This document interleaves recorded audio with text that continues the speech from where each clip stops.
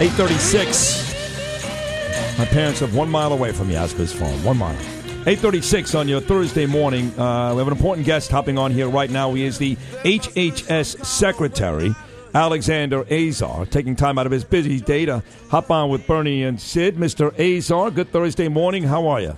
Sid, it's great to be with you and your listeners. Thanks for having me. Great to have you. Listen, I do want to get right off the bat, though, to a story that the Wall Street Journal ran in late February, where they did talk about, you all of a sudden you're not up there on stage anymore. You're not. Mike Pence is getting a lot of the airtime, and you're not. Now, I know President Trump has voiced his confidence in you and the job that you've done, but you have been kind of inconspicuously quiet the last couple of months.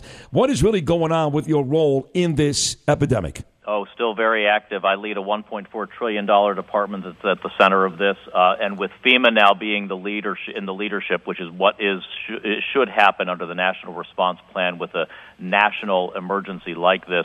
Essentially, most of my teams and I are working to support FEMA, which coordinates all of the leadership. What we're trying to do in terms of media is make sure the voices that people want to hear from are out there. So these are our clinicians. This is Tony Fauci and Deborah Birx and Dr. Hahn and Dr. Redfield and the Surgeon General, because we want to make sure that people are hearing the exact same scientific and medical evidence and information that I'm hearing from them as we make decisions and that the President of the United States is hearing. It's part of radical transparency. It's important at a time like this that people hear directly from these leading scientists. HHS Secretary Alexander Azar on the Bernie and Sid Show on 77 WABC. Sir, the President, this is day 17 of the national shutdown, essentially, and the president has extended the whole thing till April 30th. Now, that was initially it was based on models that told us, I believe, and correct me if I'm wrong, that the mortality rate was 2 to 4%. They have now taken that down a lot, and that would have meant millions of people dead. Now they're saying they're projecting 100,000 to 240,000. I mean, how can we trust these models if we have those wide variations, those kinds of swings in numbers? Well, that's why it's important not to put over-reliance on any one particular model, because a model is only as good as the assumptions and input that goes into it, and that's why we look at a range of them. They don't change our actions. Our actions are we've got to slow the spread through the president's first 15 days and now the 30 additional days to slow the spread. It's that social distancing we keep from each other. We reduce contact. We practice proper personal hygiene. We telework. We telecommute for school, et cetera. Those are the things that are going to slow this down, and we should see in the next several days the data as those measures have been taking effect. We should be seeing whether we've been able to bend the curve in places like New York, as we've done in Seattle and Santa Clara County, because, of course, with disease like this, we're looking in the rearview mirror always. It's got about a 14-day maximum incubation period, so you're looking almost 2 weeks backwards when you see your current data. So it'll take a while to see those effects. But if I could just say, I wanted to say something to the folks in New York and the New York metro area. I personally want to thank our healthcare providers, our doctors and nurses, but I especially want to thank the unsung heroes of healthcare, which are the cleaning staff and the orderlies, the people that deliver the food in our hospitals, the folks just supporting to make the work of our doctors and nurses possible. They're all in harm's way. We owe them a huge debt of gratitude, and these are our heroes in the New York metro area. No question about it. Department of Health and Human Services Secretary Alexander Azar. And I want to talk to you about this drug, of course, the anti-malarial drug, which is getting so much talk. Dr. Oz, again, on Fox News just moments ago, talking about how he believes this drug really does work. Donald Trump, of course, the president, has talked about that. And yet, in our state here in New York, which you just gave nice words to, the governor, who's done a very good job, has written an executive order not allowing doctors to prescribe it. So you talked about Dr. Stephen Hahn. I had him on the show 2 weeks ago. Of course, he's the head of the FDA. He's approved this drug now. What are your thoughts on hydroxychloroquine? Well, we don't have firm evidence proving that it's safe and effective for COVID-19, but it's a drug that's been on the market for decades for anti-malaria and other treatments. And so, as a matter of federal law, doctors, we don't regulate the practice of medicine. Doctors are free to prescribe and use hydroxychloroquine for any purpose. We're working to actually try to gather the data to support if we could prove that it's actually effective. But how long will that take? How long does it take to get all that data? Because I understand now between France, Oklahoma, these sample sizes are very, very small. Yeah, they're very small. We're going to see, I'm sure, a lot of use in the United States given all the publicity that it's gotten. These are not what we call randomized clinical trials, which is the firm proof, where you have somebody takes it, someone doesn't, it's blinded who's getting a sugar pill and who's getting this.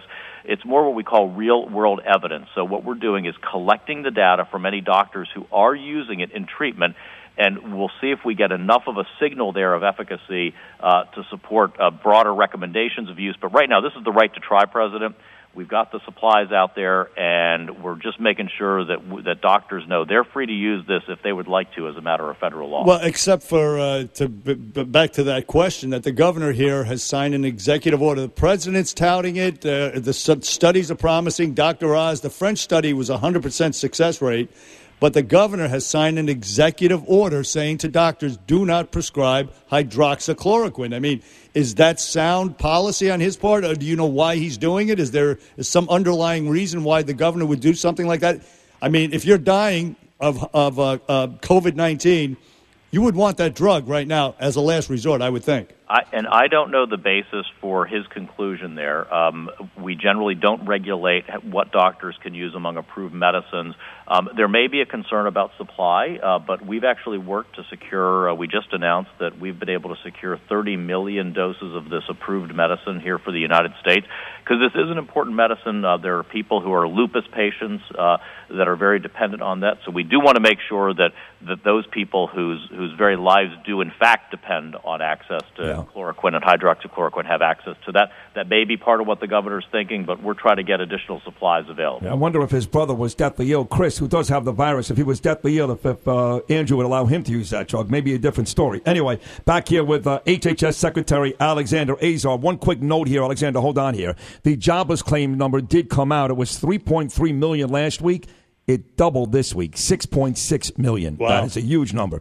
And I got to tell you, Alexander, we talk about the virus and what it does to people, the medical and the vaccines and the pills and the social distancing. But even something like that number I just introduced to the audience, 6.6 million jobless claims. What that does to the human psyche, the folks that are home right now that are out of work, the depression, the anxiety, the percentage of suicides we may see. There is a whole psychological aspect to this virus that we don't talk enough about, and numbers like I just gave out, that could be deadly in this country. Well, you're right, and that's why it's really important we also think about the public health impacts of the social and economic disruption for the reasons that you just laid out. And those are the kinds of tough calls the president has to address as he sits with his economic and public health advisors, is that the economic impacts, they have a real impact here also on health, just as social distancing and the virus has an impact on health, and it's all got to be considered. That's why these are very, very difficult calls for him, for our governors, for our mayors, as they decide what actions to take here. There's not a single right answer, and that's why we've tried to be flexible and science and evidence-based.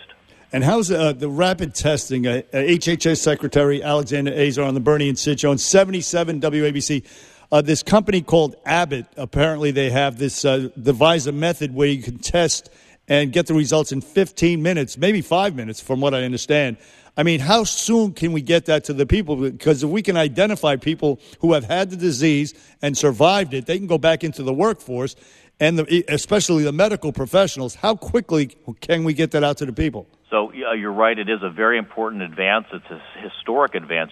In weeks, Abbott has been able to get this rapid test developed and approved. This is the piece of equipment that if you go to your doctor's office to get a flu test or a strep test, that's where that would normally go. The CEO said normally this would have taken 6 to 9 months to do, and it's been developed and approved by FDA in just weeks. So now the big issue is Abbott scaling up production of those cartridges that are needed to test. It's not high-throughput testing, though, so it's individualized. It's a bit slower, so this is not like the big Roche and Abbott high-throughput testing that Quest and LabCorp are doing that have delivered us now 1.2 million samples tested in the United States. So, we're testing tons of people, more than any other country on earth at this point. But we're working with Abbott to get their supplies out there as quickly as possible and get those units deployed in the settings where they can add the most value. That may not necessarily be a primary care or a pediatrician's office at this point, but perhaps other sites where those could be best used. Alexander, I'm always fascinated, intrigued by when we have situations like this. The general public, for example, if you were to pull a guy off the street in New York City and say, hey, what does the CDC do every day?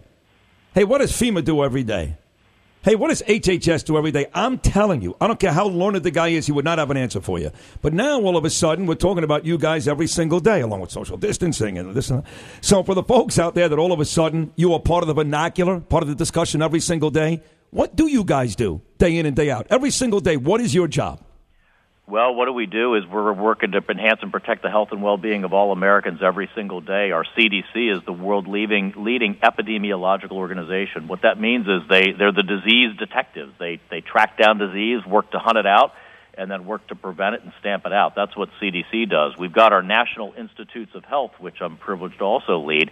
That's where we do so much of the discovery and development of novel therapeutics and vaccines. In fact, that's where the first vaccine to go into trial in the United States was invented 3 days after we got the Chinese sequence. We have the Food and Drug Administration, which regulates all drugs, diagnostics, devices in the United States. It regulates 1/4 of all consumer goods sold in the United States. That's just some of what we do here at HHS. Another promising, treatment for coronavirus is this blood plasma treatment. Yeah. Where are we? How soon can we have this, in practice? Alexander Azar, HHS Secretary. So here's how that works. If it's called convalescent plasma, so an individual who's gotten the disease and recovered from it, their body has produced these antibodies, the attacking mechanisms that have cured them, basically. You extract the plasma that has those antibodies, purify it, and then you give that to somebody who is currently suffering coronavirus, essentially supercharging the immune system of that individual. This is a fairly old technology. This was used back during the 1918 flu. It was used during SARS. So there's a long history of this being a very effective type of treatment. We've got this in trials right now, and so we need folks to New Yorkers.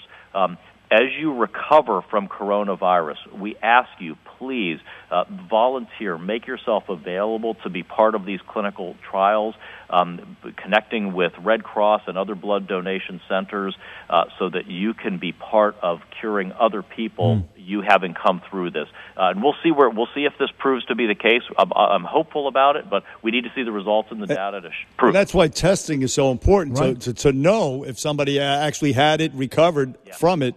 I mean, nobody knows. You thought you might have had a cold. You might have had the coronavirus, but we need a test to determine that. Yeah, that's called a serum test, and so we're getting those out. We've got many manufacturers. Some of them are out on the market already because we've created a lot of regulatory flexibility.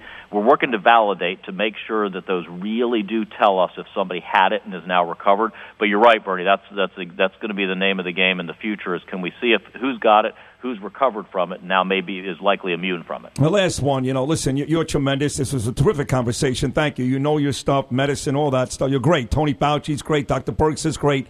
But I know you said nice things about this man. It's ironic because Bernie and I have touted this guy all day long. He's not a doctor. He is the vice president of the United States, who I don't think most people even knew very much about 2 months ago.